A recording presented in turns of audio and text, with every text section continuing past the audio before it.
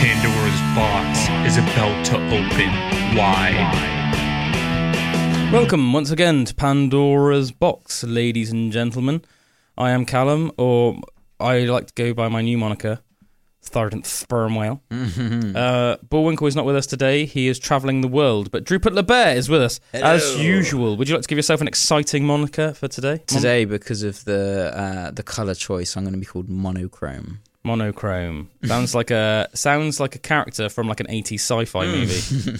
Monochrome. I am Monochrome. I am Monochrome. I thought it'd be fun to start off today's episode of Pandora's Box with some not so quick-fire facts. So, yeah, like facts that are relatively quick, but they're not so quick, I call them quick-fire facts. So, let us begin, ladies and gentlemen. Some really interesting stuff, actually. There is a bird called the takahe. I think I'm pronouncing that right. Takahe. It's one of the world's rarest birds, and it was once thought to be extinct. So people thought it was extinct for quite a long time, but it turns out it's alive and well, and it's being reintroduced in the wild or in the wilds of New Zealand to secure their future. They were thought to be extinct, but were rediscovered again in 1948. Conservationists have nurtured the population to around 500 through unique methods like using sock puppets for feeding.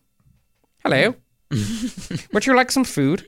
Recently, 18 of these vibrant red-beaked birds were released in Lake Wakatipu. Waimaori Valley. If successful, more takahe will join their peers in the coming months, making it a crucial step in re-establishing their wild presence, despite ongoing challenges. I always think it's like really cool when you hear something like that, like, you know, like scientists think like that an animal's extinct, and it just turns out that they're not. Oh man, I've heard that several the best times. news ever. Yeah, I've heard about that several times. I think we talked about like a couple of months ago. I think there was like a species of moth, was it? I think that was like that. Imagine if the dodo was all of a sudden just here again. I reckon they'll be able to bring the dodo back to life. You reckon? Yeah, I reckon they'll bring the dodo back to life. Another interesting fact now, did you know that after World War II, many German soldiers repurposed their helmets for civilian use, including using them as kitchenware? This was a way to make use of available resources in the post-war period when materials were scarce. Obviously, especially in Germany, where like a lot of Germany was just like rubble. Obviously, by the time, it was a hard fought thing. Obviously, the Russians were coming in from the east, and like the Americans and the British and the other Allied forces were like, you know, Canadians, Aussies, New Zealanders, etc., were coming in from the west. And like, you know, it was hard fought battles. By the time they actually got to Berlin, and like Berlin itself was just, you know, pretty much just so bombed and annihilated. So let's face it, the economy was like crushed. The whole entire system was crushed. So they you can watch videos of them just sort of like turning their helmets into like saucepans and stuff online, which is quite interesting. This next fact is mental, and it's one of those facts that I think makes you realise how sort of fascinating, but also in a way I find this like almost like how disturbing nature can be as well, because I do find this fact like a bit disturbing. It's a bit like, you know, there's different types of horror movie, and one of the types of horror that they call it body horror. So the idea, heard of it. Have you not? I know that you're not so much of a horror aficionado with, say, like myself or our mate Luke Rose, but so the idea is that there's different types of horror. There's like subtle horror, so there's horror that basically builds up tension and ambience and stuff and makes you feel like dramatic on the edge, but it doesn't rely at all on like gore, blood and guts, or even sometimes there won't even be like a big reveal. Do you know what I mean? There won't necessarily. It's more like be tension. It's playing on your imagination and using Mate, I find high quality writing I find for that tension. like that more kind of like that captures me and it draws me in. Yeah, you know? me too. I think it's considered almost like the most. I mean, obviously it's still in the eye of the beholder, but I think in general it's almost like the most highly regarded form of horror because it takes very intelligent writing. Do you know what I mean? Very clever writing. Like not everyone can do that, and I think that's why writers like M.R. James are held in such high esteem, because they were like masters of that. Just the quality of their writing, they can literally just make you feel like you're on the edge of your seat. But there's often not even anything crazy. It's more like, you know, playing off like, is there something in the corner of your eye, or like what ifs? Yeah, and often in these stories, it's not even like there's ever any concrete like, was it even a supernatural thing? It's more like playing on the psychology. Yeah, it's more like a man can lose his mind late at night in a room on his own, like through things, and it's like, was it even supernatural, or did he just lose his mind because of, like, say, what he'd been told or what was going on? Like, that's the power of imagination, and that in its own way, that can almost be more scary. But then, you know, you've obviously got like slasher horrors. You know, you've got your classic sort of Scream, Friday the 13th. You know, where there's like a guy, the ones I've seen you. more of. Yeah, like Halloween obviously would be a big one as well. There's like one force. Michael Myers, what's his name? The guy in the Scream movies. I'm not so much a big fan of Screams, but like, you know what I mean. It's Ghostface, I think, or like, you know, Jason Voorhees in Friday the 13th, and like it's more like one guy and he's after you. So that's they're like slasher horrors, and then you've got like your body horror. So it's more like, yeah, just outrageous, like gore, and not just gore, but like things that are just very unpleasant to the human eyes. You know what I mean? So it could be like, you know, certain things like in movies, in movies like The Thing, or there's lots of other body horror movies like from the 80s and stuff, where it's just so gross to watch that it is sort of horrifying, but it's in a very different way to that M.R. James style of like on the edge of your seat, subtle. What would be the ones that are like fake real? So like you know, like paranormal like found footage, like paranormal activity. I thought when I first saw that I thought that was actual. I didn't realize that it was an actual movie. Like Blair Witch Project. It proper sketched me out. Yeah, like, I think especially with Blair Witch Project back in the day, because that came out, I think, in about like the year 2000, maybe 1999, something like that. And that was the first movie of its kind. Yeah, I remember a lot of people thought that was real. Yeah. A lot of people. Yeah, I think they just call it. I'm pretty sure they just call it found footage horror, or like found footage, something like that. It's something like that. But yeah, the idea that something so freaky about that stuff as well. I tell you what, and I don't know. This is a lesser known movie, so people might not know this. People that have heard of this, they might laugh. I watched a found footage horror movie called something like The McPherson Story, or something like that, or The McPherson Abduction. And I tell you what, dude, that freaked me out. Really? It was supposed to be like a found footage of like a family that, and it was very clever, a bit like the same as Blair Witch Project. It starts off, and you know, it's almost more just like a guy that lives on this like little home, you know, like, and he's got his house and it's like in the middle of America. Do you know what I mean? Like not many neighbors around. It's like out in the sticks sort of thing, and it's more just him like documenting just little bits and bobs. Like they got a camera, and then it's more like odd stuff starts happening. And then it all gets like balls deep with aliens and stuff. But mate, I tell you what, I watched that probably when I was about like 30 or something, and it freaked me out. I bet. I'm gonna see actually if I can find a and also if I can find a trailer for it. Do you remember Close Encounters of the Fourth Kind? I think it was called, and it was like an alien one. That's a very good one. And that was that was almost based on the real. It's almost like set out like a documentary, but with a film as well. And was that where like the person went to like therapy and? Yes, I thought that was very good. It was therapy tapes. That was it. It's really funny, and they start like interfering with the tapes and that, and it's just like, oh god, super freaky. I remember thinking. I remember going to the cinema to watch that actually. And I remember I went in like quite like a big extended group. You know, where like. You know, when like, you go in like a big extended group, especially when you're sort of like in your teens or your early 20s, whatever, and it's not necessarily... Mate, I might have even been there, because I think I went to the cinema. You might have been, yeah. But one thing I just remember is I always thought was really funny whenever I think back to that. I remember I was like gripped and captivated by the whole movie, and I was like loving it on the edge of my seat. And I was like, almost like a bit freaked out as well. And then it finished, and I thought like, that is amazing. I just remember the first thing I heard was, in our extended group, I don't know if it was like still when she was going out with our mate Joe Wynn, and Joe Wynn was there or something. It was probably because of that. But I remember there was a girl that we know, who I would say is a friend of ours, but not like a close friend of ours. I mean, I like her, and she's good mates with my missus, called Harry Popham, who's like a very successful sort of like writer, illustrator, isn't she? Sort of, she's done some books, like arty books and stuff, and she's a good artist, yeah. I just remember the first thing she said, like, I got up and I thought that was amazing. She just went, well, that was a load of rubbish. You know, and it's just like quite funny. You're just a bit like, you thought it was like really good. No, it wasn't. Yeah, I don't know why this computer isn't working. We had some technical issues in the studio yesterday. Oh no. So do you think I might have to turn on the ROM potentially? Yeah, is that PC one's on? Oh yeah. Yeah, there we go. I think it's going to come. Yeah, just so I can show you guys hopefully a trailer for that McPherson thing in a minute. I think it's called the McPherson tapes, but yeah, we're loading up now. So hopefully I can show you guys in a minute. For people that are watching on YouTube and Spotify and stuff, I'll be able to show you the trailer for this thing to get you like an idea of what it's like. But I recommend watching it, man. But yeah, I think that Encounters of the Fourth Kind or whatever it's called.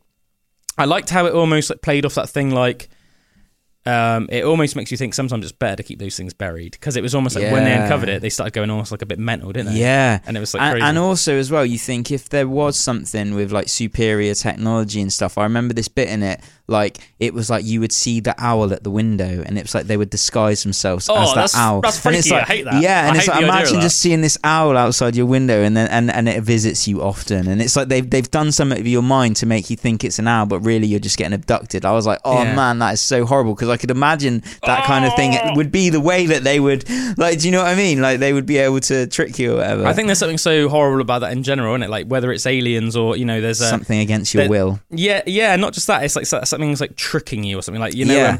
We've talked a little bit about on that old Native American sort of creature that's known as just like a skinwalker. I know, because we've talked a lot about a lot of cryptids in the pod in the past. You know, I always say, do you know what I mean? It's not like I'm saying that like I think they're real, but I think, or I'm not saying I don't think they're real either. I just think they're interesting stories. Like the Native Americans have all these tales of these things. Some other people, you know, and even in the modern world, claim that they've had like weird encounters. People definitely have like unexplained encounters in life. That doesn't mean it can't be explained, obviously. It just means that they couldn't explain it at the time. And because obviously no one else was there that could potentially help explain it, and it's going to be left unexplained forever, you know. And that's where almost like the fun lies to me, is like the fact that it was a mystery, and like almost like the pondering what was it and what actually happened, and almost like the fun to me. I almost think like I wish I'd been there, or I wish I could witness something like that, so I can see myself, like, or see like what would my eyes and ears and my senses make of that, you know. But anyway, yeah, you hear stories about like skinwalkers, and apparently they're like shapeshifters and stuff, and there's like tales of like Skinwalker Ranch, for example, as it's known in America. And it's like a real place called Skinwalker Ranch. And it's like, you know, you hear different stories of people who are apparently skinwalkers, like shapeshifters, and stories of like people out in the woods, and then they'll say like they hear like weird noises, and then like they'll see like a dog or a deer, but something will look off about it, and it's not acting like a normal wolf or a deer would act, and just like stuff like that. And like, and that when it appears, something like, you know when you're walking through the forest normally or something, like usually you can hear there's lots of background noise, like you hear birds tweeting, you know, like the forest is rampant with life, you know. There's so many hundreds, if not thousands, of species of animals and insects and all sorts of things, you know, that are living in the woods, and usually there's a lot of background noise, you know. Even if you think it's quiet, really actually if you pay attention, there's lots of like and like lots of different things going on. And they'll say suddenly, like, the forest just goes silent, and then this like weird deer or this weird wolf will come up, and then, you know, they say, and they just have, for some reason, have this like unknown feeling of dread inside them and stuff like that. And it almost reminds me of that cat man one you were talking about, and that guy and the guy and the woman saw it, and he was like quite a credible guy, wasn't he? Oh yeah, that was a fascinating one, and it started just creeping towards him. Oh yeah, what was that called? Yeah, that had like there was like a name for that specific event where there's sort of weird cat creature apparently, and like they said that like he stayed quite calm, didn't he? The guy. But the woman was like messed up from it, and Yeah. And like they said that literally they'd had like 1 or 2 glasses of wine with dinner, but it was like 7:30 at night, and it was like winter time or something like that, so it was dark, but it wasn't that late. They'd had like 1 or 2 glasses of wine, so it's not like they were like wasted. Because I swear you said something about the air changed then as well. It was almost like this electric. And they had like those. Well, I have them in my kitchen. They had like doors where it's like, you know, like glass doors. Yeah. I think they call them like French windows, don't they? Yeah.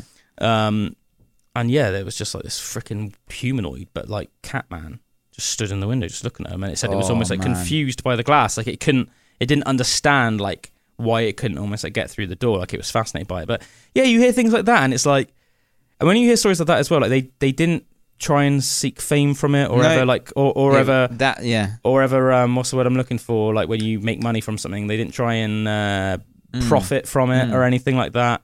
Yeah, just intriguing stuff. But yeah, that whole idea, that like something could be, say, in your window, and it's like disguising itself as something else to have like an ulterior motive with you in some way. Like, that's just a horrible thought, isn't it? But let me see if I can find this. I think it's called McPherson tapes or something. McPherson tapes. Yeah, here we are. Yeah, for people listening on the radio, I know I've said it lots of times before, but we do release Pandora's Box on Spotify and YouTube and other places as well. So if you want to watch this trailer as well as hear it, then just go on Spotify or YouTube, type in Pandora's Box podcast, and you will be able to watch this with us. So let me get this. I'm intrigued. It's good, man. It's good. In November of 1997, the McPherson family disappeared. Okay, I got it working now. Here we have my mom. This is my niece Rosie. Oh, hey now. I think it makes it almost like more freaky. It's better as well. It just almost starts off like it's like, you know how like a lot of families have like footage of like Christmas, or obviously this is America, like Thanksgiving or whatever. Director. Yeah, right. You can't even hold that thing steady. Yeah, it's supposed to look like this. Whoa. What was that? There was just a little flash outside the window, guys, and the power's gone down. All right. Whoa. Man, look at that. Hey. What is that? What? Oh, the electricity's gone. I swear to God, that's a f***ing my phone. Quiet. Where is it? Shh. Don't swear, gentlemen. Jesus Come Christ. on. That's an alien. Give it back. That's an alien. Oh, they're cutting open one of the cows. What? They see us. One of them's looking right at me. Oh, they see us. Red light. 13-year-old me, mate, late at night, watching this in my parents' living room. I was bricking it, mate.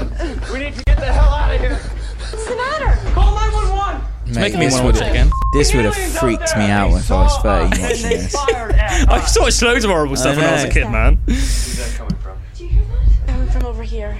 Oh. No. That's really loud. What's happening? I don't know. Hey, Renee. Tommy, no. Tommy, get back here. The worst thing for me as well, like nowadays in my life that I think of, would be the fact. Guys, in the house, man. He's trying to get out. Shut up. Guard your light. Light. Run. What the hell is it? Oh my God. That's gunshots. Hey, Linda. What's happening to her? Matthew! Oh, it's gone. What do you mean it's gone? I don't know. Maybe we didn't kill it. Oh. Black part. I hope no one's finding this too distressing listening to this, because it's quite horrible music in that, isn't it? Like, Is everybody okay? They won't turn off. What the hell? Man, did you see that? What? The front door! Yeah, I got it. Do you actually see him? yeah, I remember it's quite subtle. I remember, I don't think we're gonna make it. Oh, that is freaky, man. yeah, I remember it's quite subtle. Do you know what I mean? Like it's not blatant, but I remember there's like little scenes as well, which I thought was really cool, where there'll be like scenes where they're like chatting and like freaking out or something, or not freaking out, or you know, they could just be chatting, and then like in the window or something, you'll just like see someone walk past or something, and it's a bit like, oh, and like they don't even notice it on the thing, but you do, and you're like, oh mate, that sends a chill down my spine. Oh, damn. I always remember there's a really good scene in one of the Halloween movies as well. I think it's actually Halloween 1, one of the first Halloween movie. And I remember I watched it for the first time with our mate Josh round his mum's old house in North Street when we were like kids. I mean, like 8, 9, 10, something like that. And I remember there was a scene like that, and I remember Josh didn't notice it, and he was like really annoyed that he didn't notice it. But I remember there was just this scene, and it's like, it's for the people that are more paying attention. Do you know what I mean? And it's like, it's not even necessarily a particularly scary scene in itself. It was just like this woman in their kitchen just chatting on the phone or something, and then just subtly, just like she walks past the window, and you just see Michael Myers, just his head just staring in the freaking thing, and it's like, as soon as you notice it, you're like, oh. So I wonder if a lot of people could just like not notice it. Yeah, it'd be cool if there was like a movie where they did that loads in it, but like, you know, like that's like all the movie is. Yeah, just loads of scenes with this real ominous, scary thing, just always watching. Yeah, but, and yeah. like, and you know, and you should always kind of see it there. Did you ever see, you know, like the Paranormal Activities and that? I remember I watched this one with Danny, and me and him were both on our own, like at home, when like this was years ago now, and it was like there was somewhere like it was like South American kind of family or something. It was like all like Brazil or Mexican. I think it might have been Mexican actually, Mexican in America or something like that, and it was really weird. Like they started like messing with stuff, and started actually like getting like powers. So it was that proper. Sorry, what were they messing with?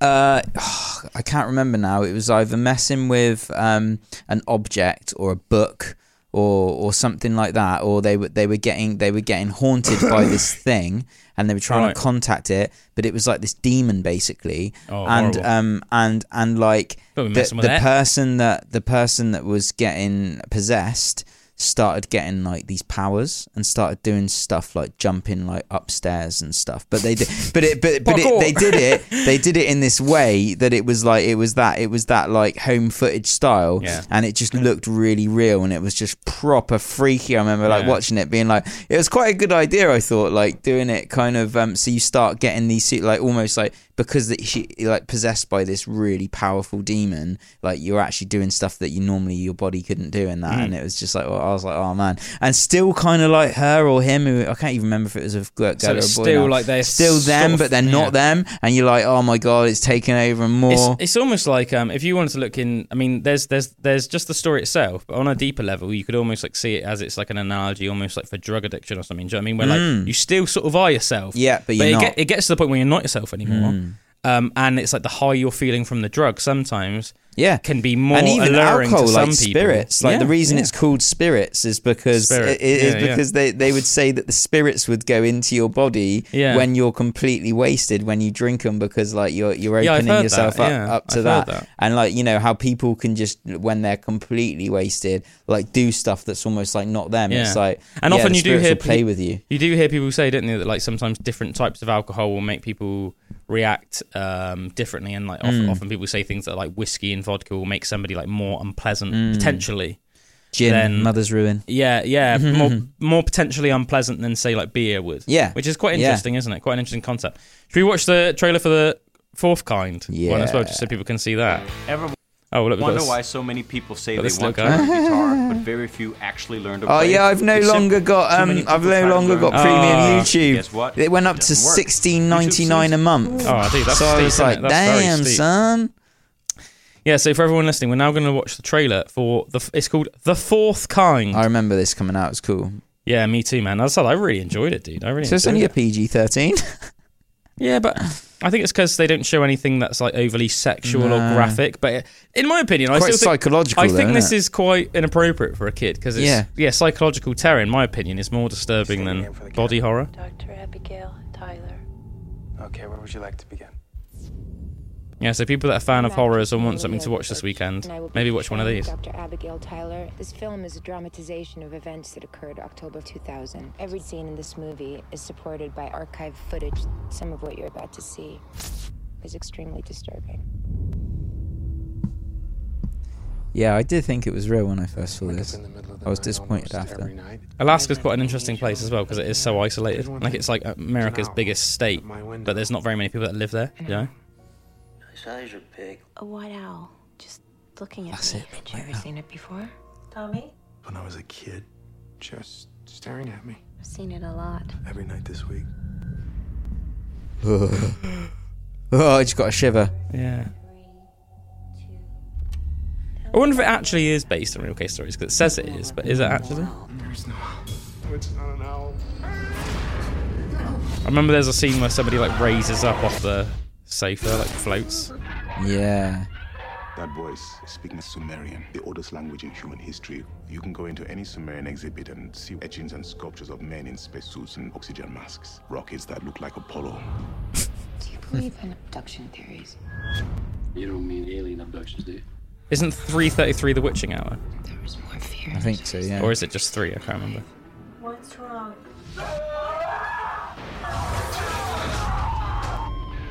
There are more missing people in Nome than any other town in Alaska.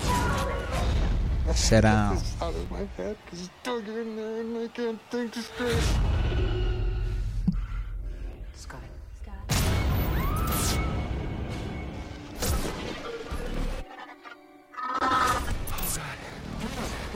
It's pretty disturbing, isn't it?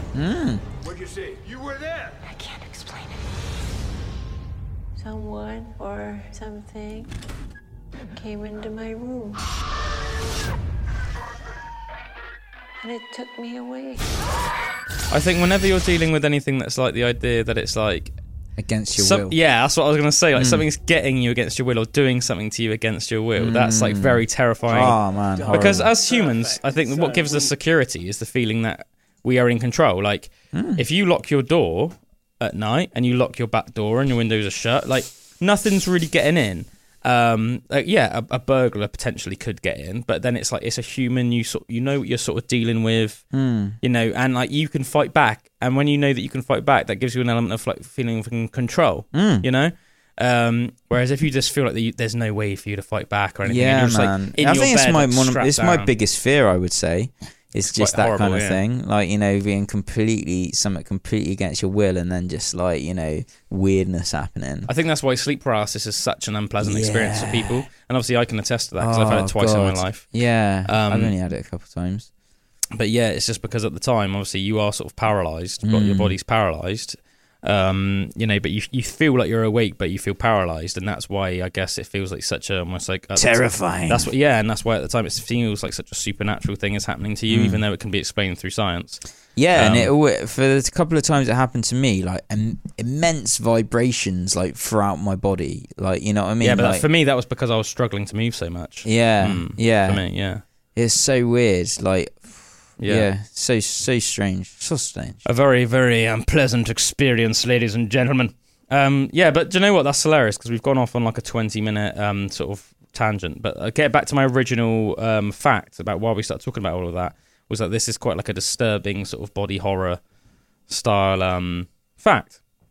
And the fact is when male and female anglerfish mate, so when a male anglerfish finds a female, he will bite into her skin and then release an enzyme through his teeth that digests the skin of his own mouth and her body, which will then fuse the pair down to the blood vessel level.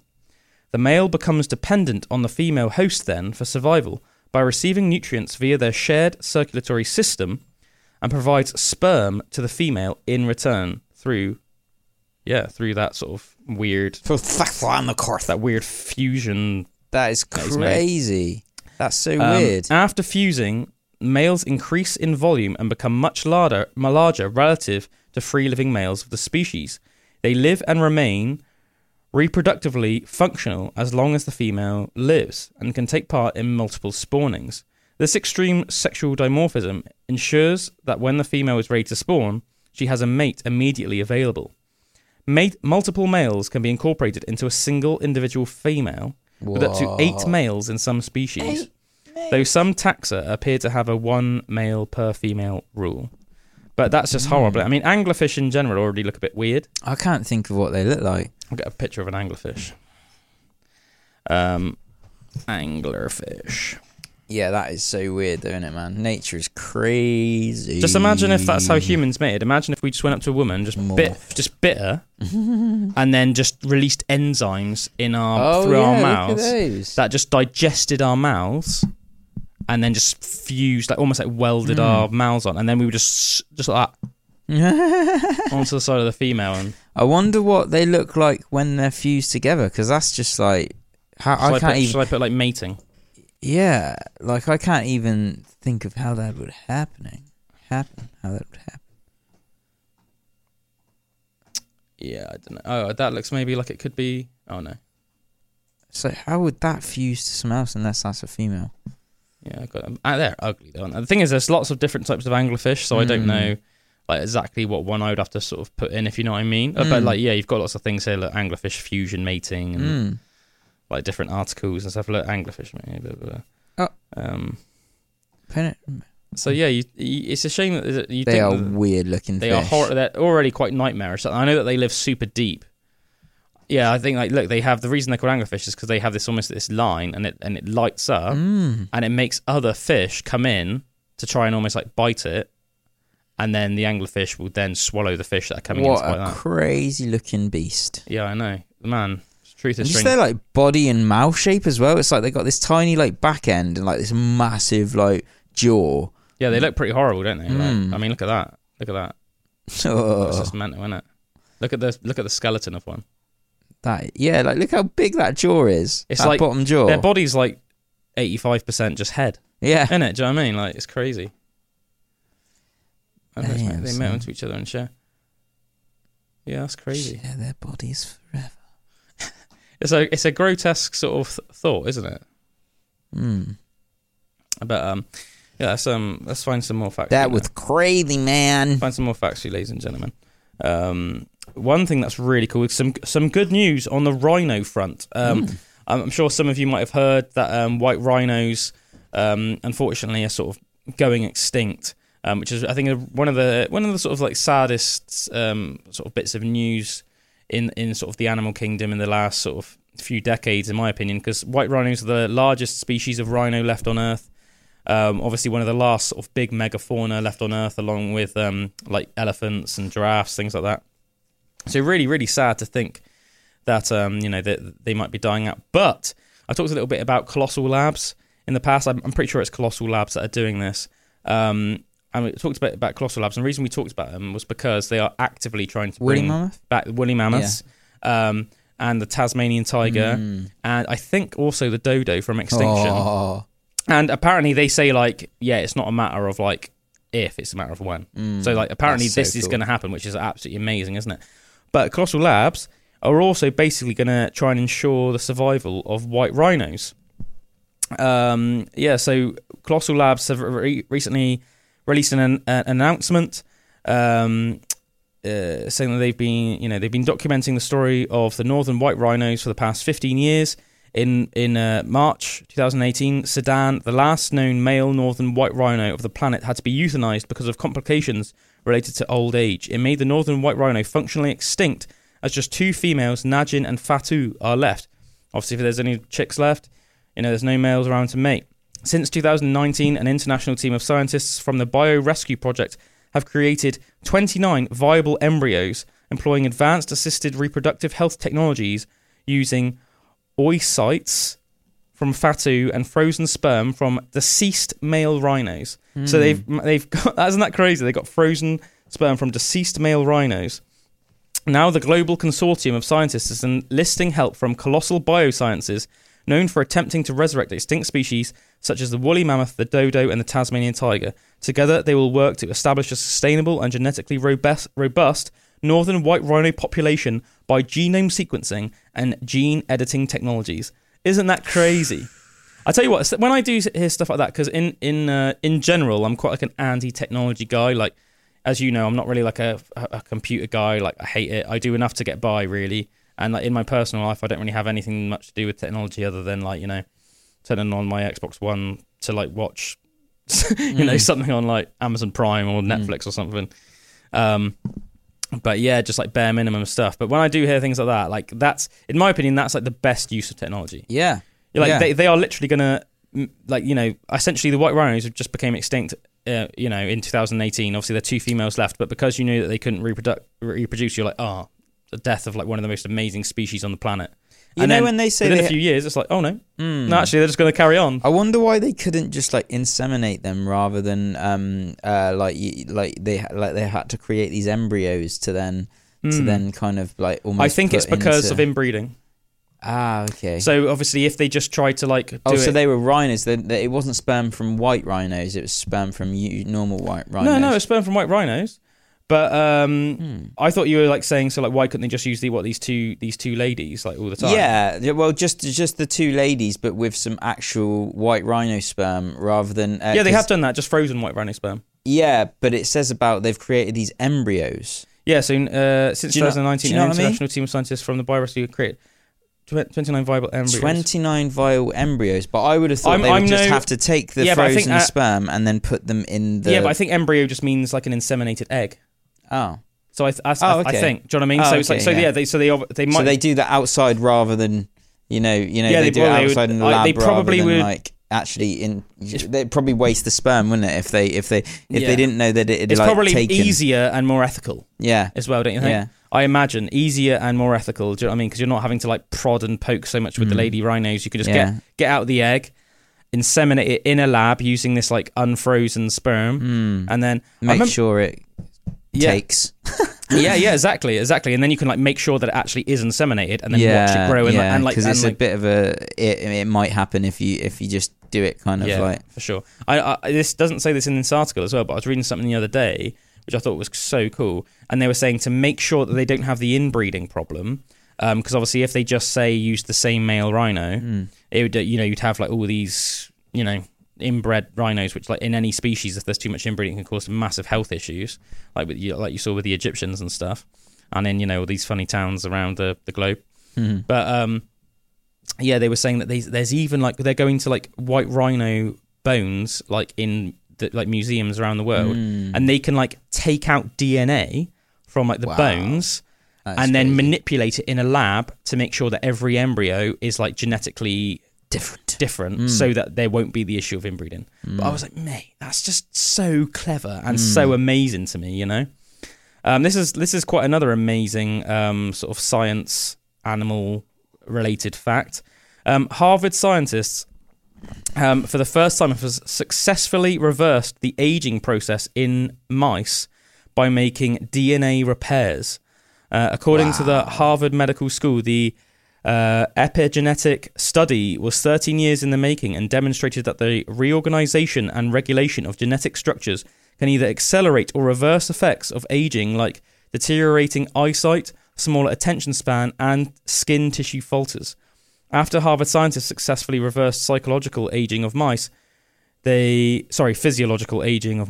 say testing results on larger mammals or humans would be next. So this is obviously quite like a major thing, obviously relatively very early on in its journey.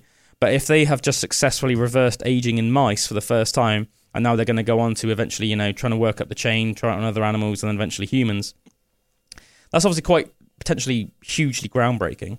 Because what it essentially could do is, immortality. Yeah, essentially, almost like imagine if you just had the ability to just repair indefinitely. Imagine if you could take your grandparents to the doctors, right? To the frickin' doctors, and then they could just start having this sort of like treatment, and then before you know it, they just look like you. Do you know what I mean? Like your age. Wouldn't that be mental? You know? Yeah, man. That'd be like Benjamin Button style. Yeah. Just like literally imagine how weird that'd be. Like you go around and see your grandparents, but like they look the same age as you. And then I've had that crazy. That gene sequencing done, so I'm all repaired now, so I'm 35 again. Like, whoa. I wonder when like that optimum age, or like whether it'd be back to that, or if you just kept cranking it, and it would just make you go younger and younger. I guess it depends on the level of like therapy you had. Do you know what I mean? Because I guess stop there. If you had like a bit, it might de-age you like a couple of years. Yeah, just keep getting de-aged a bit. Like yeah, I can't remember. I mean, I've heard different things in the past about like when you start deteriorating. It's surprisingly quite young. I know that like from the age of I've started deteriorating, I think. Yeah. I'm still waiting to fill out as well. I think even in your early 30s you technically have started to deteriorate. Yeah, man, and I was waiting to hit the peak, but I was already past it. Yeah. And there's like signs of deterioration as well. I say deterioration obviously is a quite negative word because I mean these things aren't in themselves necessarily negative. But I mean, I've got like some grey hairs in my hair and my beard. I mean, technically, that is a sign of deterioration. That's like your body can no longer successfully like replicate your natural hair color. So it's essentially almost like dying, for lack of a better word. So your hair's going like grey or silver, So that's like a sign. Obviously, wrinkles are a sign of like your skin deteriorating. Your skin obviously should be like like how you were when you were 13, smooth and everything. Wrinkles are a sign of deterioration. I know that from the age of like 40 onwards for men. On average, men lose 1% of testosterone a year, which at first doesn't sound like a lot. But if you're one of those lucky guys that makes it to 80, think you've got 40% less testosterone than you did when you were 40. That's a hell of a lot, isn't it? Yeah, 100%. Hell of a lot. Yeah, it makes me think of the stem cell stuff as well that's going on, because that's supposed to like really be able to heal certain parts that normally your body couldn't be able to. So it's a different technology, but almost similar in the way that it's just such pure cells. Taking like stem cells from your body to like repair mad injuries. Yeah, shoulders and stuff. Yeah. I think it does have sort of like a limit. Like I think once people do get like I think like funnily enough, they were talking about. I listened to a Joe Rogan podcast recently, and he had Kurt Angle on. Like the guy that was the wrestler, and he was like a WWE wrestler. But he was also like an Olympic gold medalist, like a legit Olympic gold medalist. He won, for wrestling in the Olympics. And, he was saying, he broke his neck. He won an Olympic gold medal with a broken neck. And he broke his neck, I think, twice as well in his pro wrestling career. Crazy that he's even still like walking around and functioning. Like, he did say that he has had obviously issues from it, whether it's just like pain in general, and he also said that like his like arms have like atrophied from it. So he said like his arms when he was younger used to be like inches bigger than they are now, but because like the nerves, obviously your neck is so like intricately involved in like your nervous system, your nerves, all that stuff. He said essentially like the nerves that go from his neck down to his arms are like a bit screwed essentially. So as a result, he can't get those like muscle signals. So like, obviously, say when you work out and you do say like some bicep curls, your biceps like sending like signals up through your nervous system, and then your brain can like send them back down, like to send nutrients there to make them bigger. If you're sending that stimulus to say like basically we're doing stuff that requires our biceps to be bigger, but because they essentially those communication, it's cut off.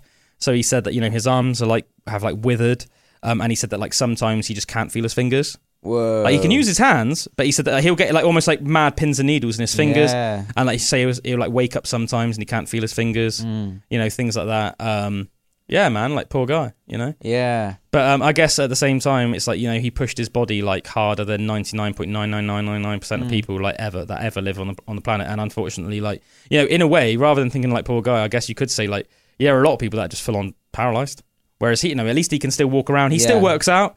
He can still walk around, he's functioning. It's just but he has got these like physical problems. It is mad. Like when I cut my finger like really deep right on the end here, and just this whole part of my finger is just always numb now. You just severed your nerve there. Yeah, and it's so weird to just think for like the rest of my life but the only bit I notice it is when I'm playing guitar, like finger picking. It's like the end of this finger, so I've got kind of really not any feeling in it anymore. That's the only like thing that I've noticed with it really in just like a practical sense.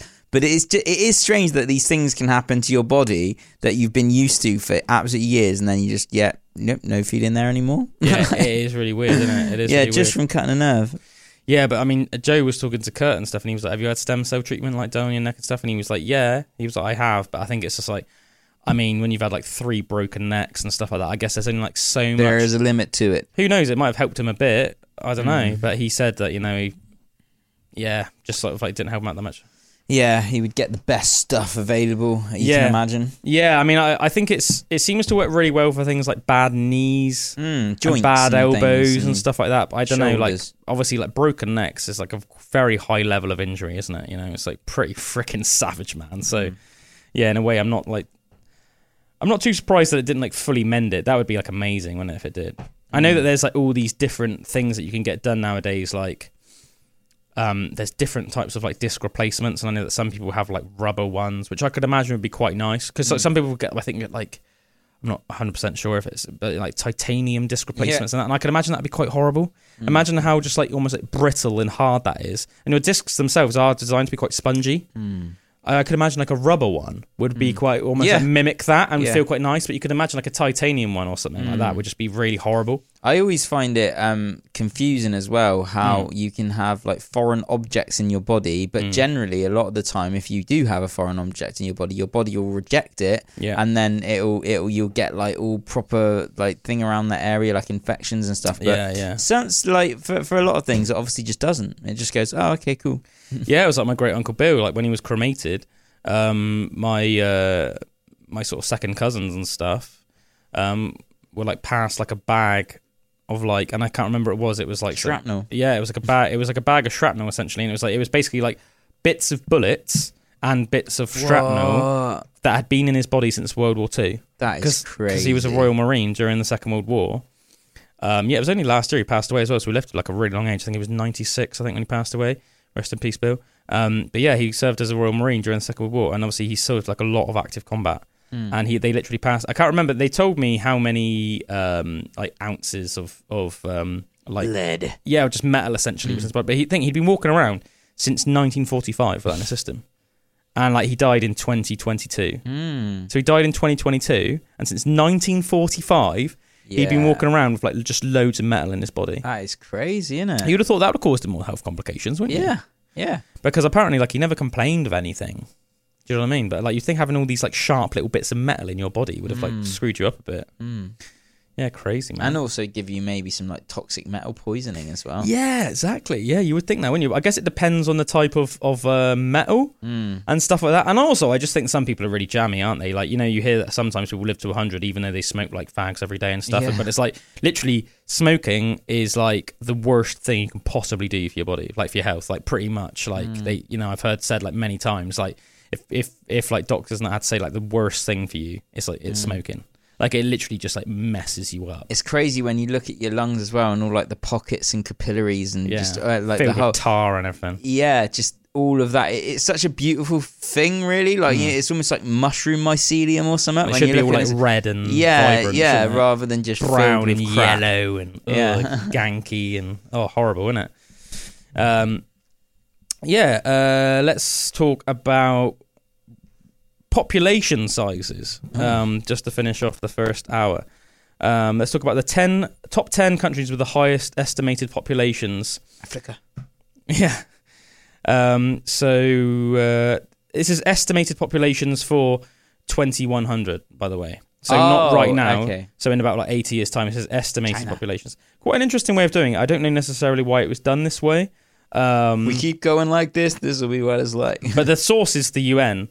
So it's like a highly sort of, sort of valid source. Yeah, reputable source, yeah. So number 10 is Egypt. The estimated population size will be 225 million.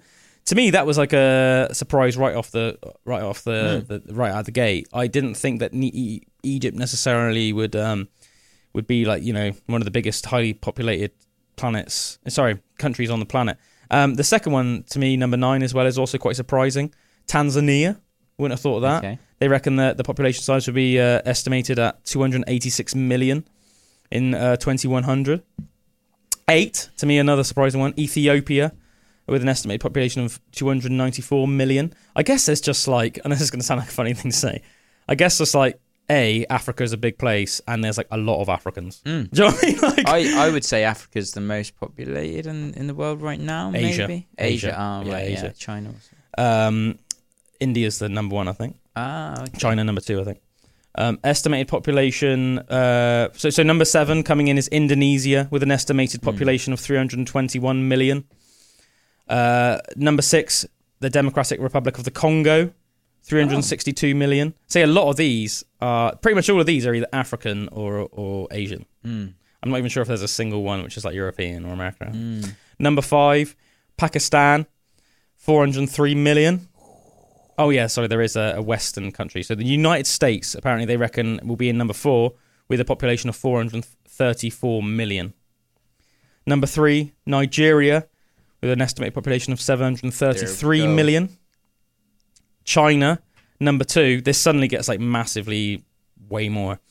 Number 2, they reckon China with an estimated population of 1.065 billion. And number 1, India, with an estimated population of 1.450 billion. Damn, son! So basically 400 million, even more than China.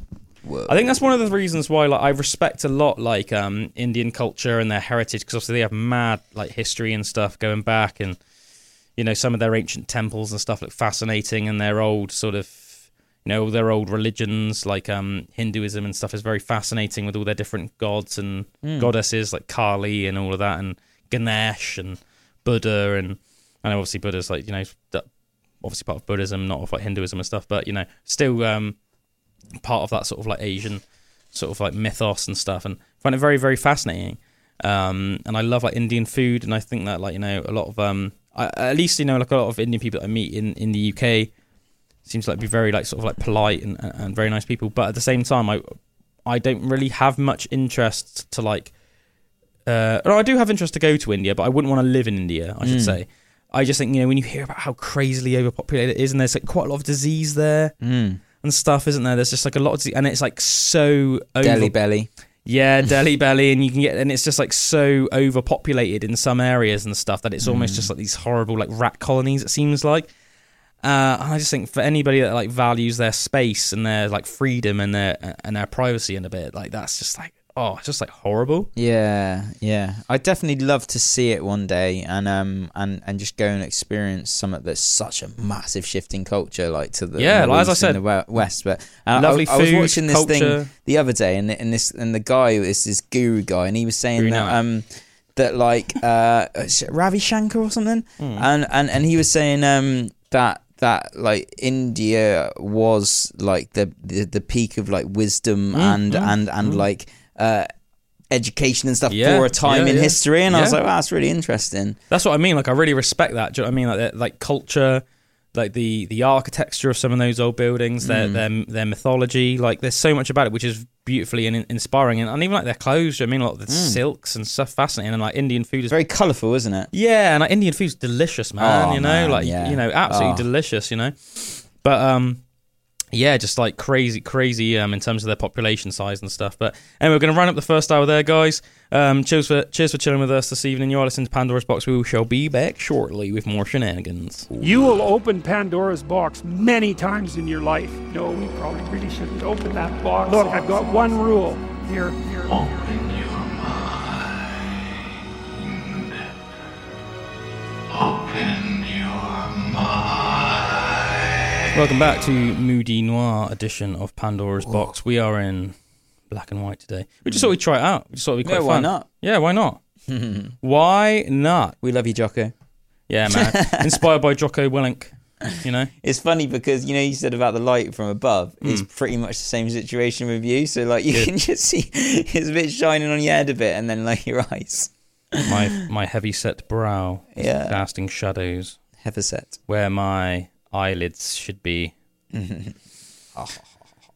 do you want to hear a nice little quote from Epicurus? Epicurus sounds Greek. A Stoic. He was a Stoic philosopher. Do not spoil what you have by desiring what you have not.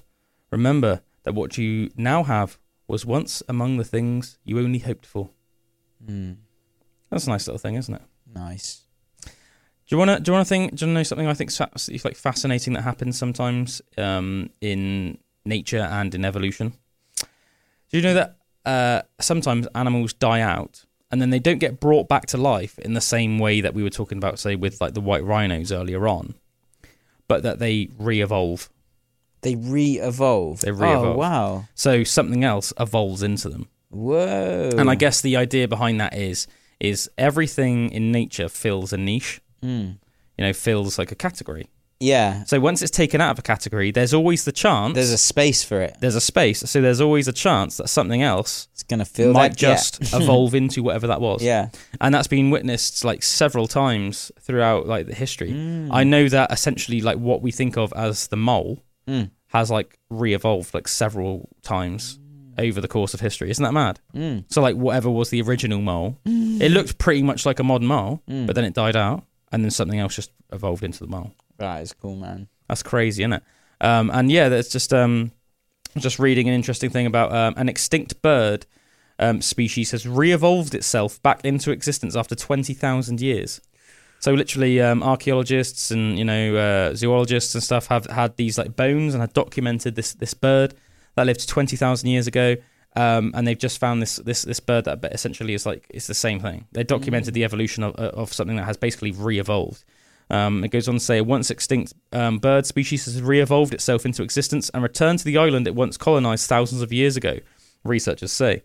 The Aldabra rail, named after the Aldabra atoll it inhabits in the Seychelles, is the last surviving native flightless bird in the Indian Ocean region.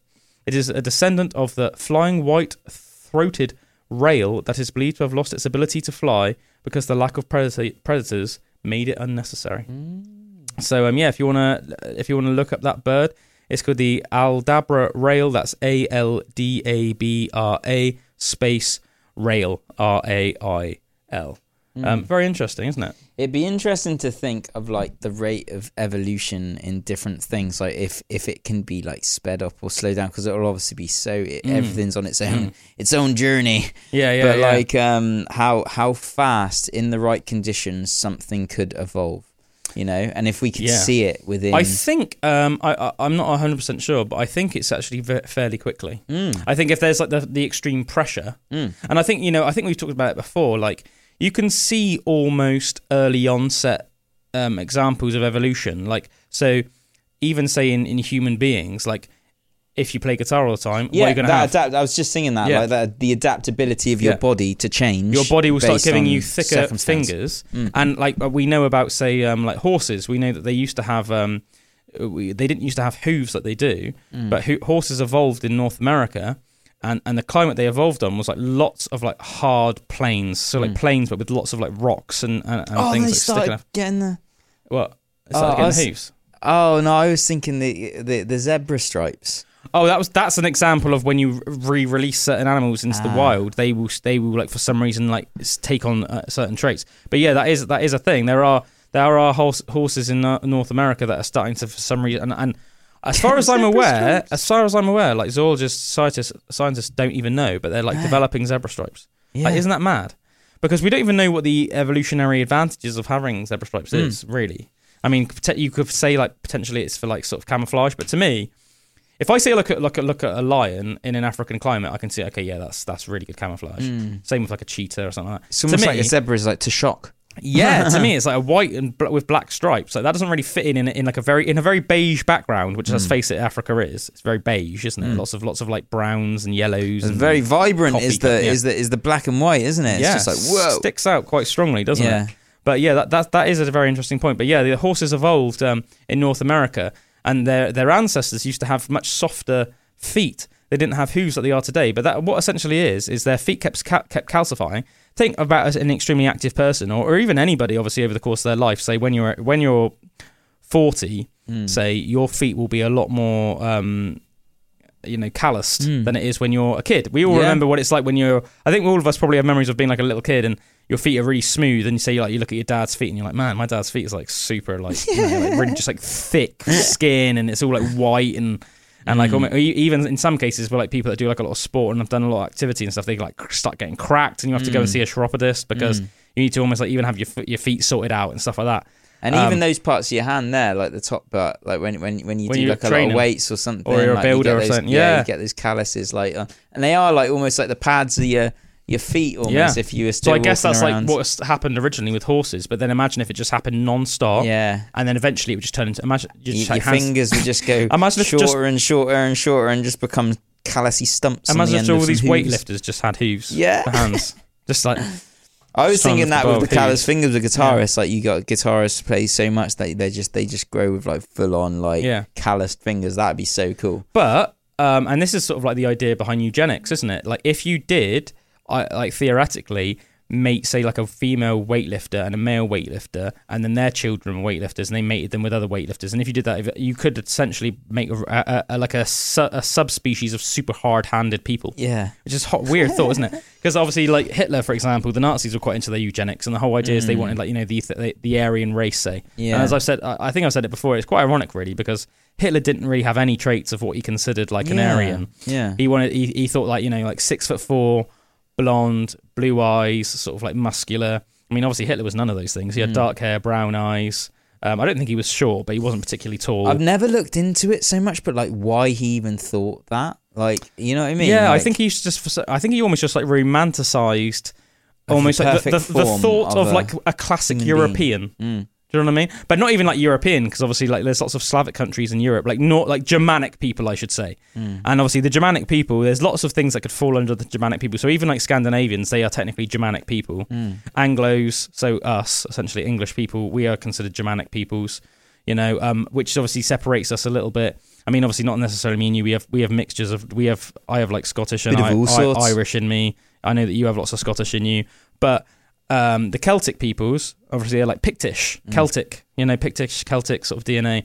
Whereas like the English, one of the reasons why there's obviously been friction historically between say like Scotland and Wales and Ireland and England is because the England Germanic peoples that came over after the Roman occupation. There was almost like a void that was sort of left from the Romans pulling out their legions and stuff back to Rome at the fall of the Roman Empire, and then essentially what are now known as sort of Anglo-Saxons, came across in their boats a little bit the same way that 500 years later, the Vikings started doing it as well. But Anglo-Saxons started coming over and they settled in England.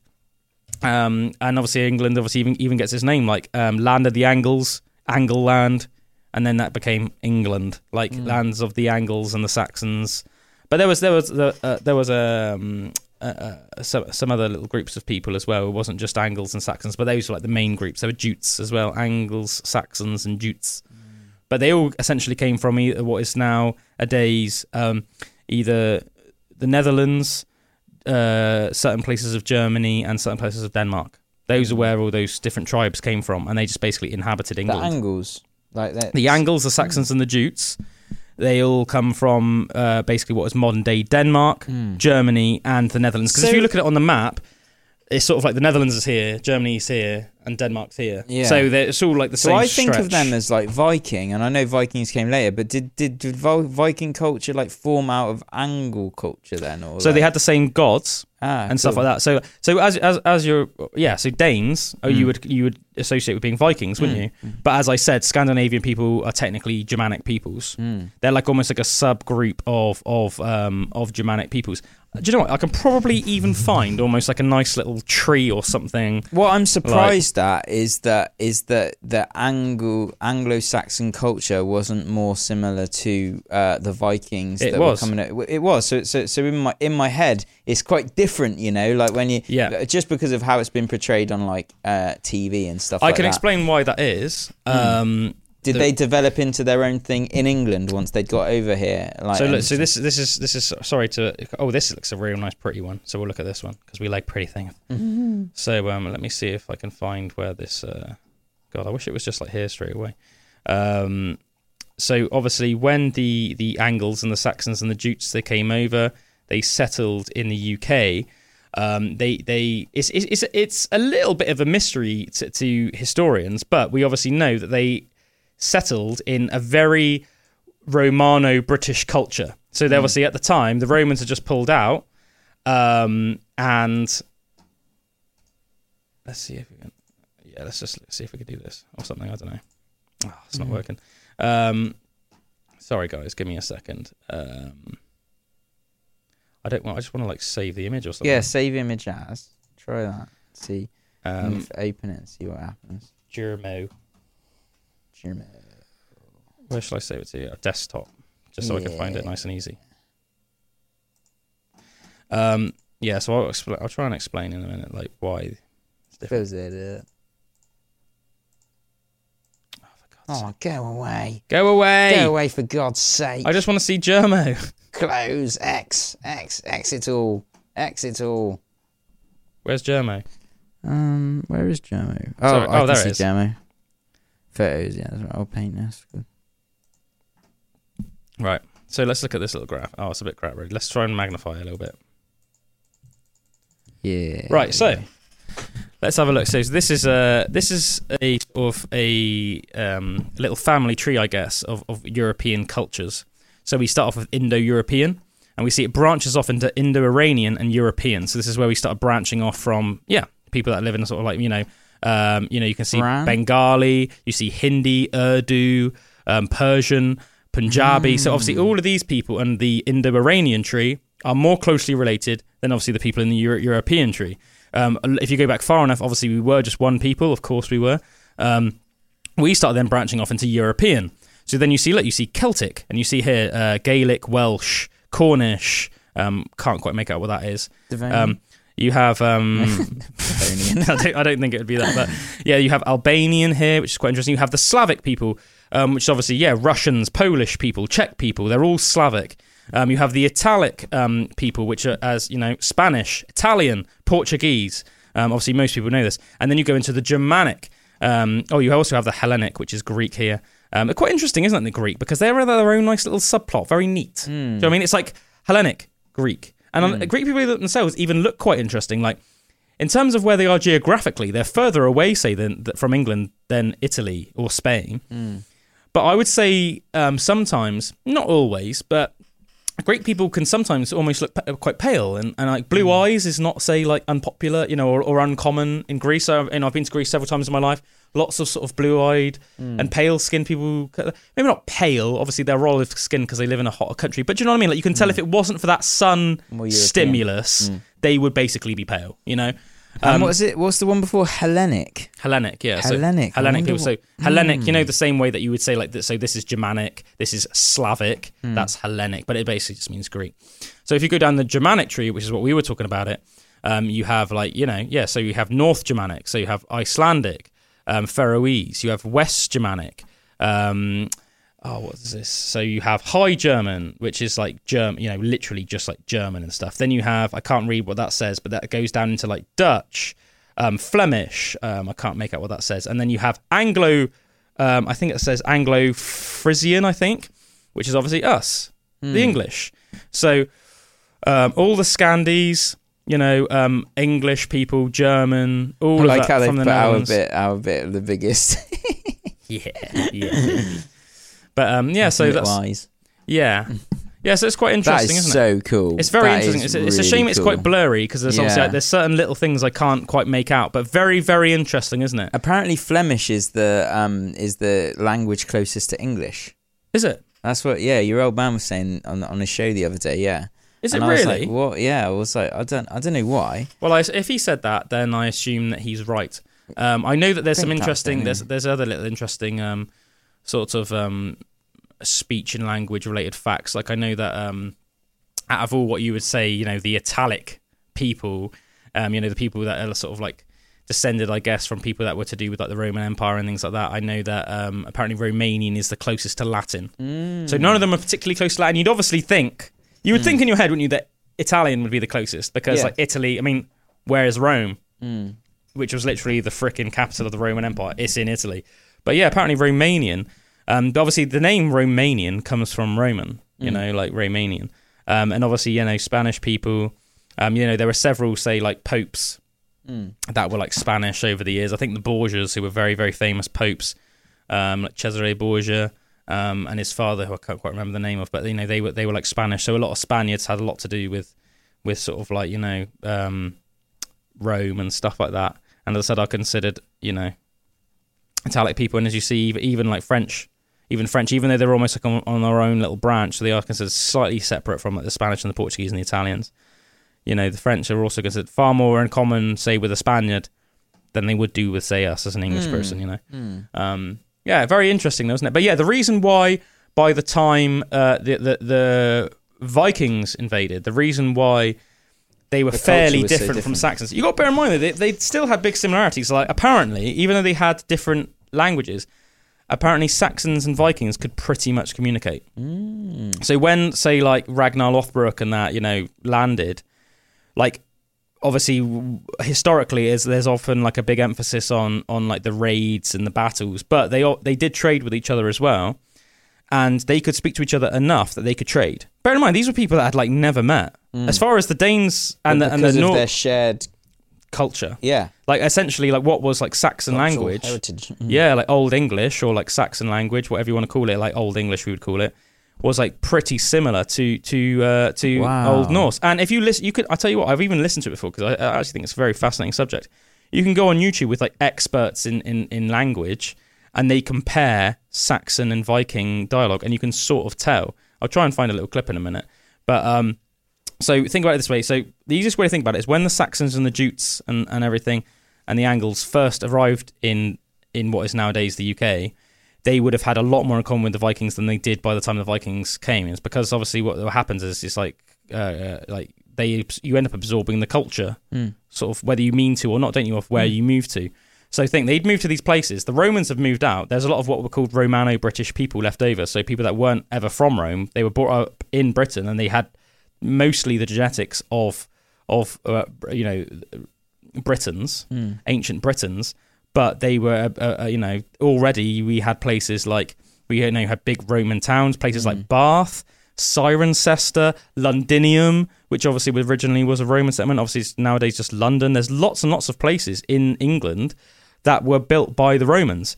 So then they had, you know, Roman baths. Like you go to the freaking Roman baths in Bath. It's built by the Romans. It's still there. Mad, so isn't it? The Saxons came in. They settled all these places. they were amazed by them. Obviously, they came from a more sort of like, Viking-ish culture, Germanic culture, where it was a lot less like nowhere near as technologically developed. I don't think they even had like writing and stuff, but because there was lots of scriptures and stuff like that in England, they were obviously fascinated by them.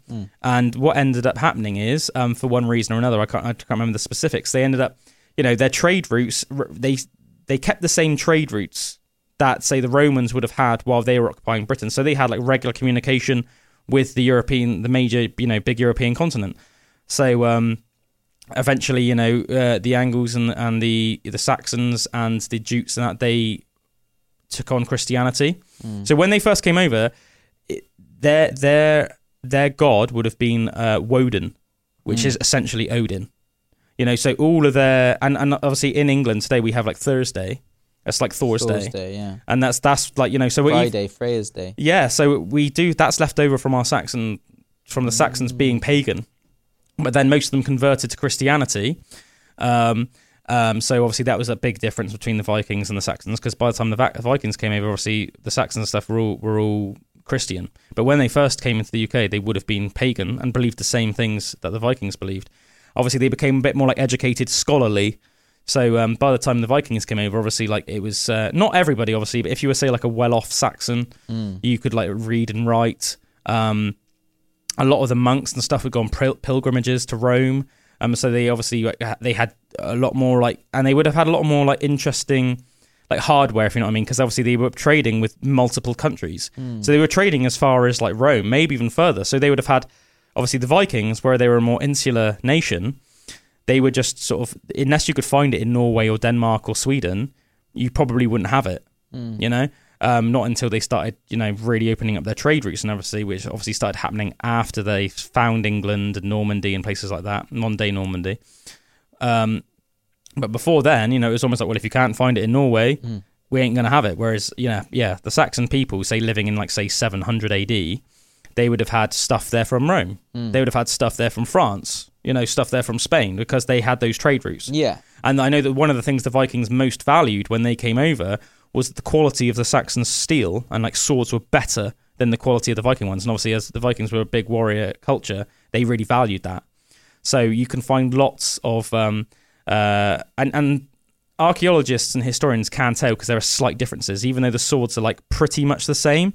There's small differences in the way that, like I say, like a Sax would make a sword and a Viking would make a sword, that archaeologists can tell that, like, say, swords that are found dug up in like Sweden or Norway from like and they're like Viking sites, they can tell that they would have been either taken or traded with from, say, like the UK, or in some cases like like Normandy, like modern day Normandy, France, places like that, because they're very, very similar swords, just slight differences.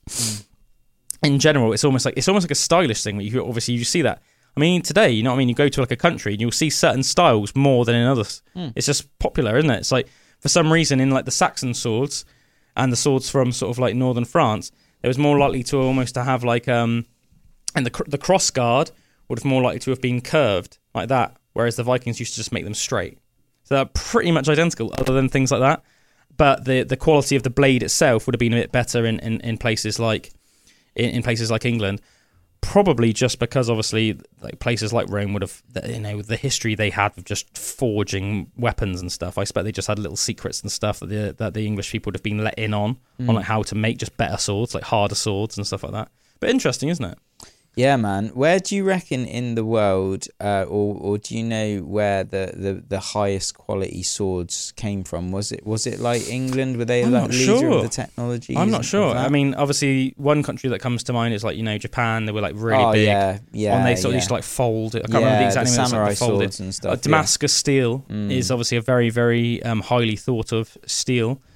Which I assume comes from Damascus. Would make sense, wouldn't it? Damascus steel is very interesting, and it's usually got a very pretty pattern. Can you think of the Damascus steel? Usually has almost like a smoky, like pattern, and it's a very like sort of beautiful blade. But it's Valerian steel. It's a very like highly thought of quality, isn't it? Like Damascus steel, but it's hard to say. I mean, I think probably by the time you would have say gotten to like 1000 AD. I don't know who would have had like the best quality swords in the world at that time.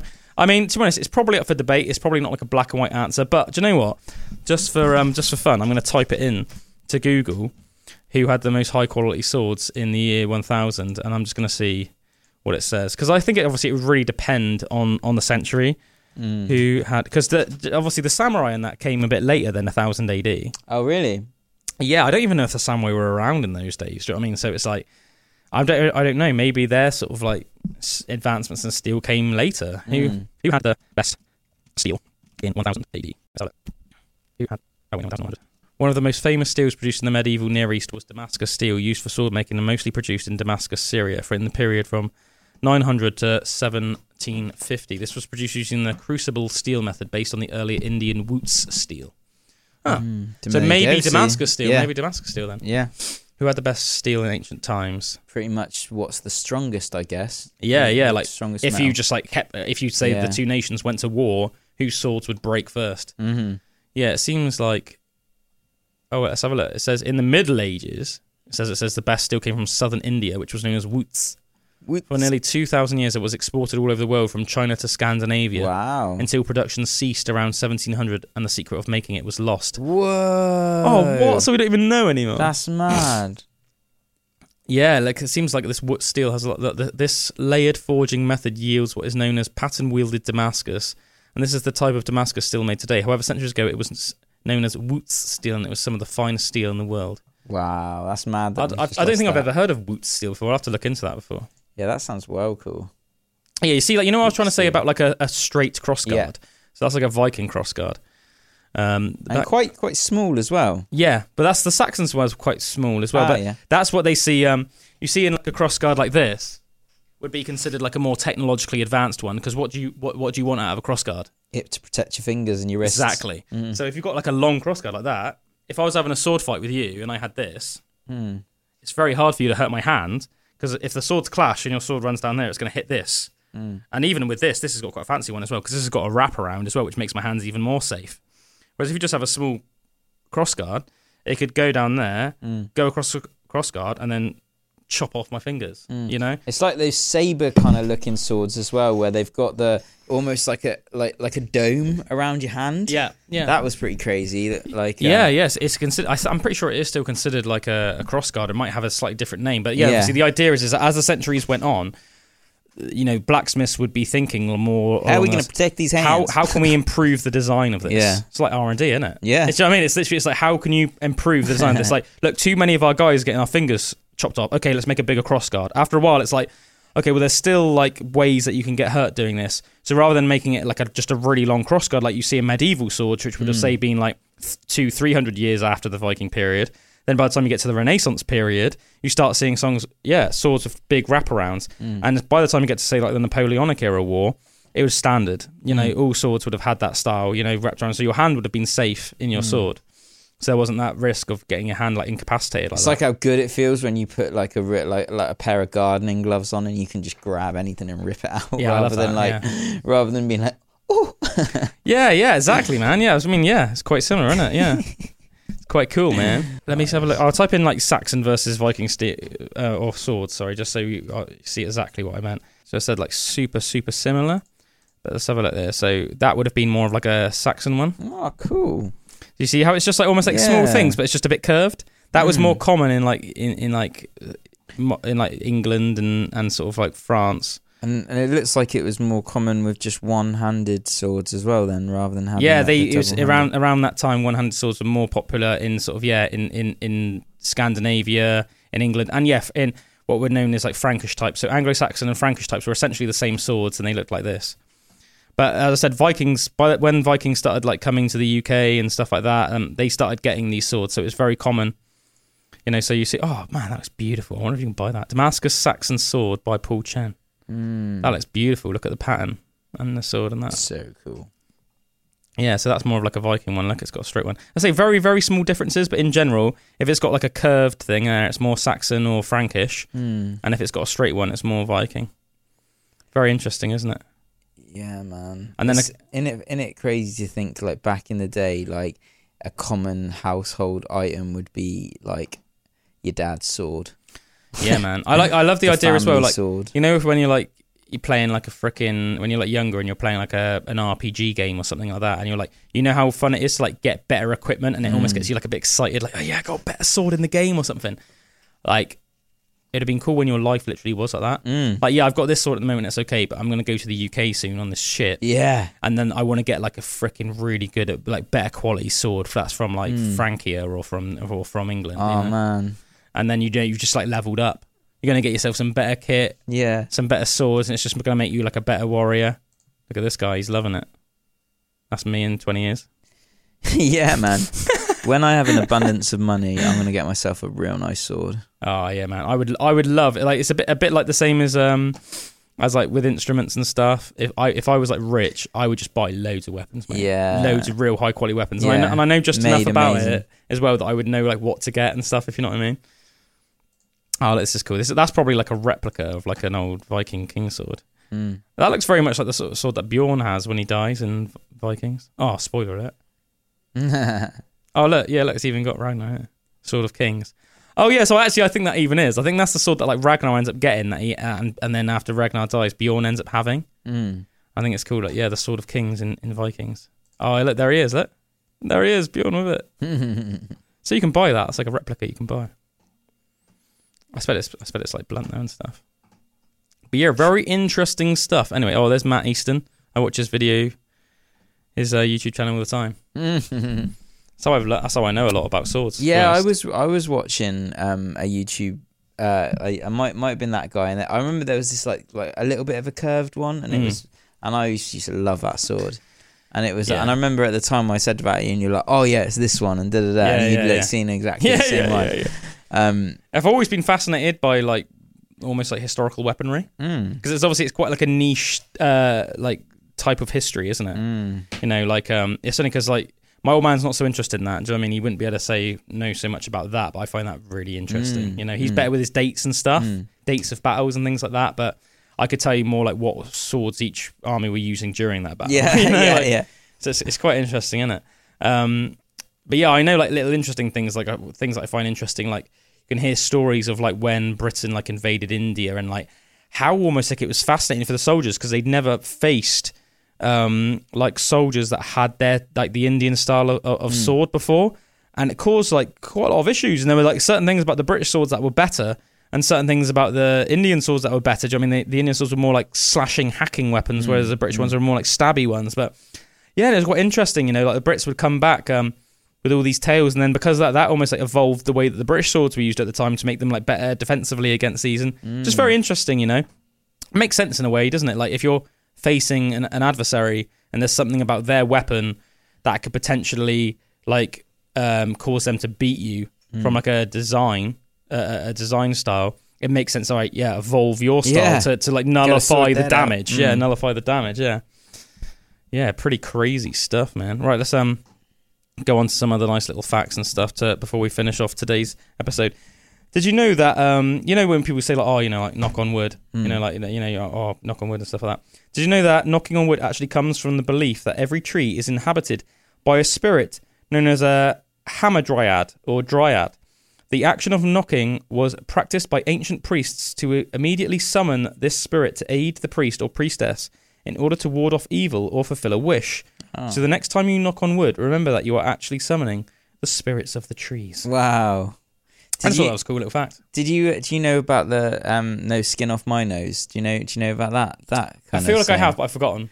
Yeah, apparently it was if I'm correct, it was for when Vikings were collecting taxes in the UK, and you know trying to collect tax of people, and if people wouldn't pay up their taxes, they'd chop the end of their nose off. So just like this phrase, like the skin. They take the skin of the end of their nose. Yeah. So it's take the skin from their nose. There's sorts of interesting cultural things like that we take for granted. Like, and when I say take for granted, I mean we don't necessarily think about why they're there. Like, obviously, like sticking your two fingers up. That was originally a thing that the English used to do to the French, because obviously England used to have so many wars and battles with the French. The archers would because when because the English had like the best longbowmen in like the world. Yeah. And when the French feared the English longbowman so much that whenever they used to catch an English longbowman, they would cut off his two fingers, that would pull back the bow. So when the English would see the French during battles, they used to go like that, and stick their fingers up. Yeah, it's almost like and then like like taunting them. Yeah, you want to take these fingers? But it became almost like a generic like screw you sort of thing, didn't it? Like stick your fingers up at somebody, and almost like a very.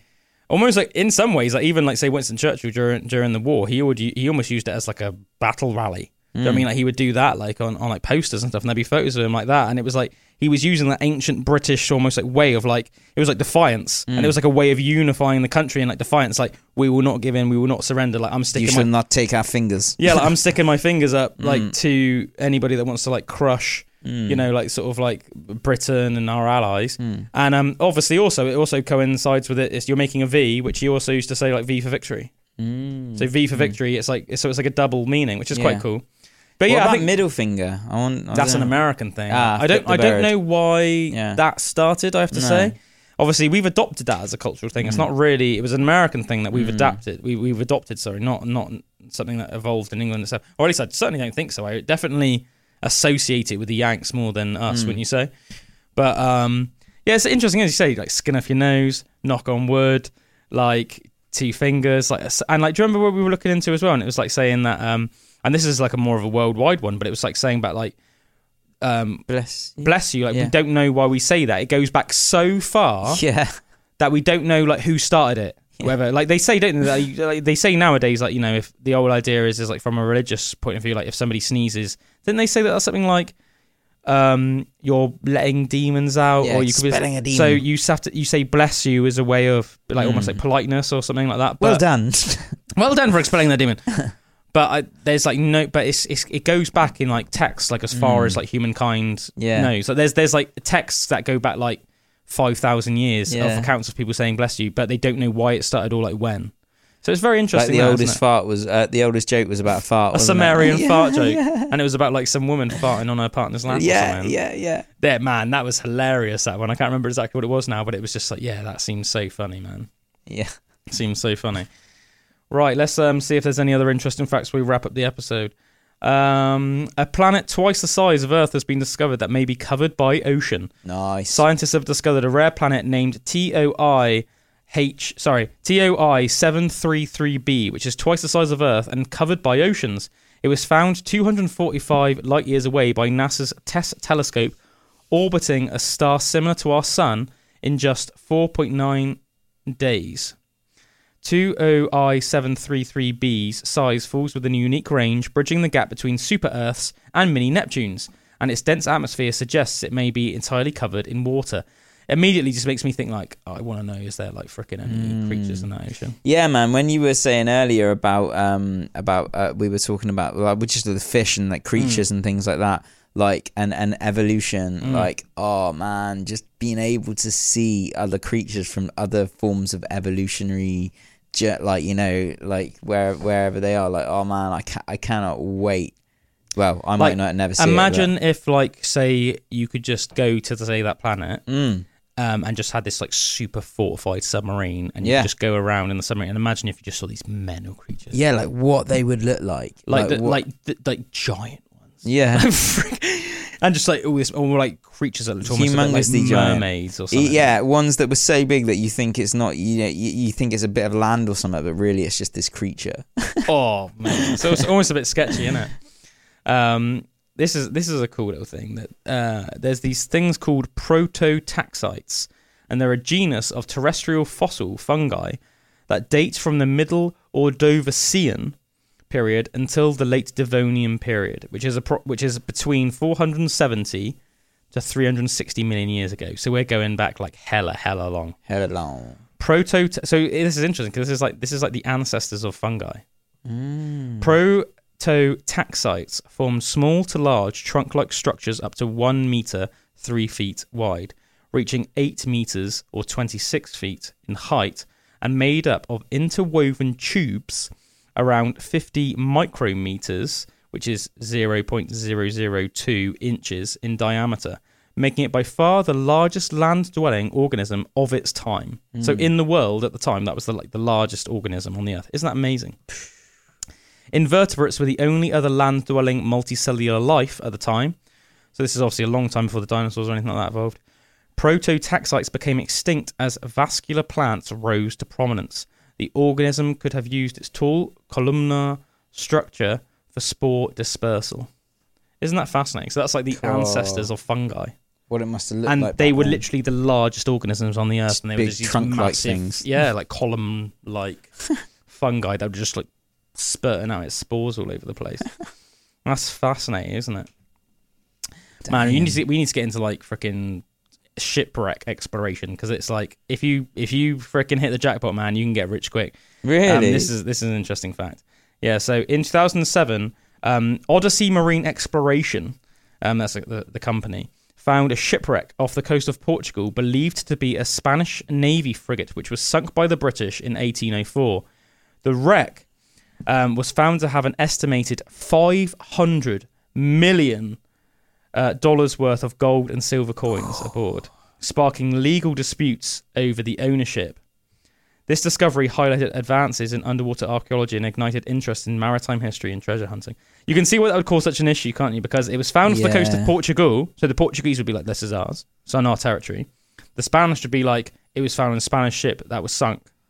And it's literally in a Spanish ship, and it would have been owned by Spanish people, so it's ours. And I'd be like, I found it, I'm keeping it. Yeah. And I'd just be like a typical Briton. I'd be like, I sunk you. Yeah. So my trial by combat, baby. Yeah. We won trial by combat. Give me that now. Yeah. I want to freaking have half a bill. Yeah. Fair, Man. to the winners goes the spoils. Bruh. I'm only, That's if it. There's any Spaniards or Portuguese, I'm only joking. In the UK. Carl, come and slap me. You pig. Puta cabrón. Yeah. In the UK, if you find like coins and stuff, haven't you got to give them to? I think. Do you get paid something or something? But you can't keep all of it or something. I think that you can get paid for it. I don't know the ins and outs. I will have to look into it and talk about it on the Pandora's box. But yeah, that'd really annoy me if I found something that was just like unclaimed. I'd be like, yeah, it's mad. This is probably just one of these mad conspiracy theories. But do you want to finish off on a conspiracy theory? Yeah. I don't know if you've ever heard this before.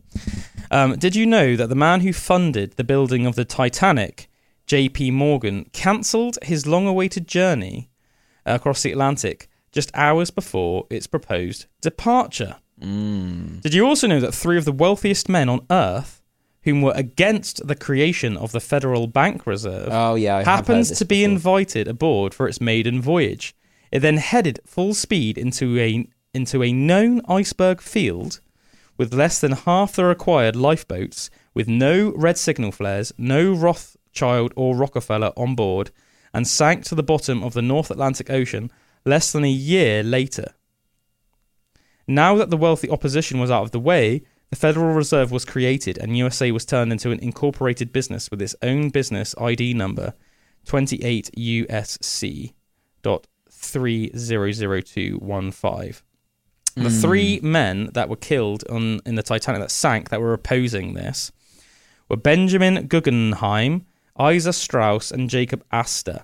All 3 of them opposed the new Federal Reserve Bank.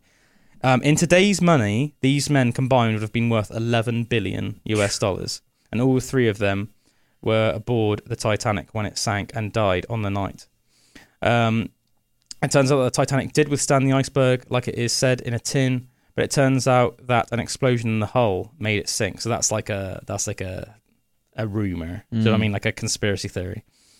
Yeah. So interesting. So the theory is that it actually did withstand the original iceberg hit, and that an explosion in the hull made it sink. Yeah, man. I remember hearing that about the Federal Reserve thing as well. There's this guy called Waters Above Crypto, and he goes deep into numerology and things like that. It's really crazy. It's quite esoteric, like how he looks into the market and everything. But he was saying about that. He kept mentioning about the Titanic, and I was like, "What's he on about?" And looked up, and I was like, "Yeah, that's crazy, isn't it? One of those coincidences." One thing that makes it more. I'm not saying I necessarily believe this. I'm not saying I don't either. One thing I think is more realistic is it goes on to say they're not saying that this was like a large conspiracy. So it's not like the people that built the boat or anything, or the captain was in on it. Obviously, it's saying that in this sort of theory, the idea is is that there was basically a lone traitor, like a traitor that was paid by potentially, these people that could have planted a bomb, because it was saying and they're also saying some people have looked into it loads, and they're saying that the Titanic, almost like the way it was built and designed, it was almost impossible that it could have sunk from outside collision, from outside damage, but it could have sank from interior damage. Yeah. So if someone planted a big enough bomb in the middle of the ship and then detonated it, that could cause the ship to sink. So I do think it's quite an interesting thought. I think another thing, I think we talked about this on the pod as well, just to finish off. Did you know that 14 years before the Titanic sank, someone wrote a novel about a ship named the Titan, right? Not Titanic, the Titan, which also sank in the North Atlantic Ocean in the same month as when the Titanic did sink, April, I think it was, and struck an iceberg located with the same distance from Newfoundland. Maybe, and there's literally the book. It was written by a man called Morgan Robertson, and you can buy it today. To this day, it's called The Wreck of the Titan. That is insane. Isn't that just mad? Sounds like The Simpsons when they've done some things, haven't they, in the start of their shows, and it's like almost very much like the future. That. Yeah, very much like that. But I think we'll leave it there for this week, guys. We hope you've enjoyed this episode of Pandora's Box. We appreciate everybody that tunes in every week. And have a good one until next time, guys. Nice. We love you. For now. Cheerio.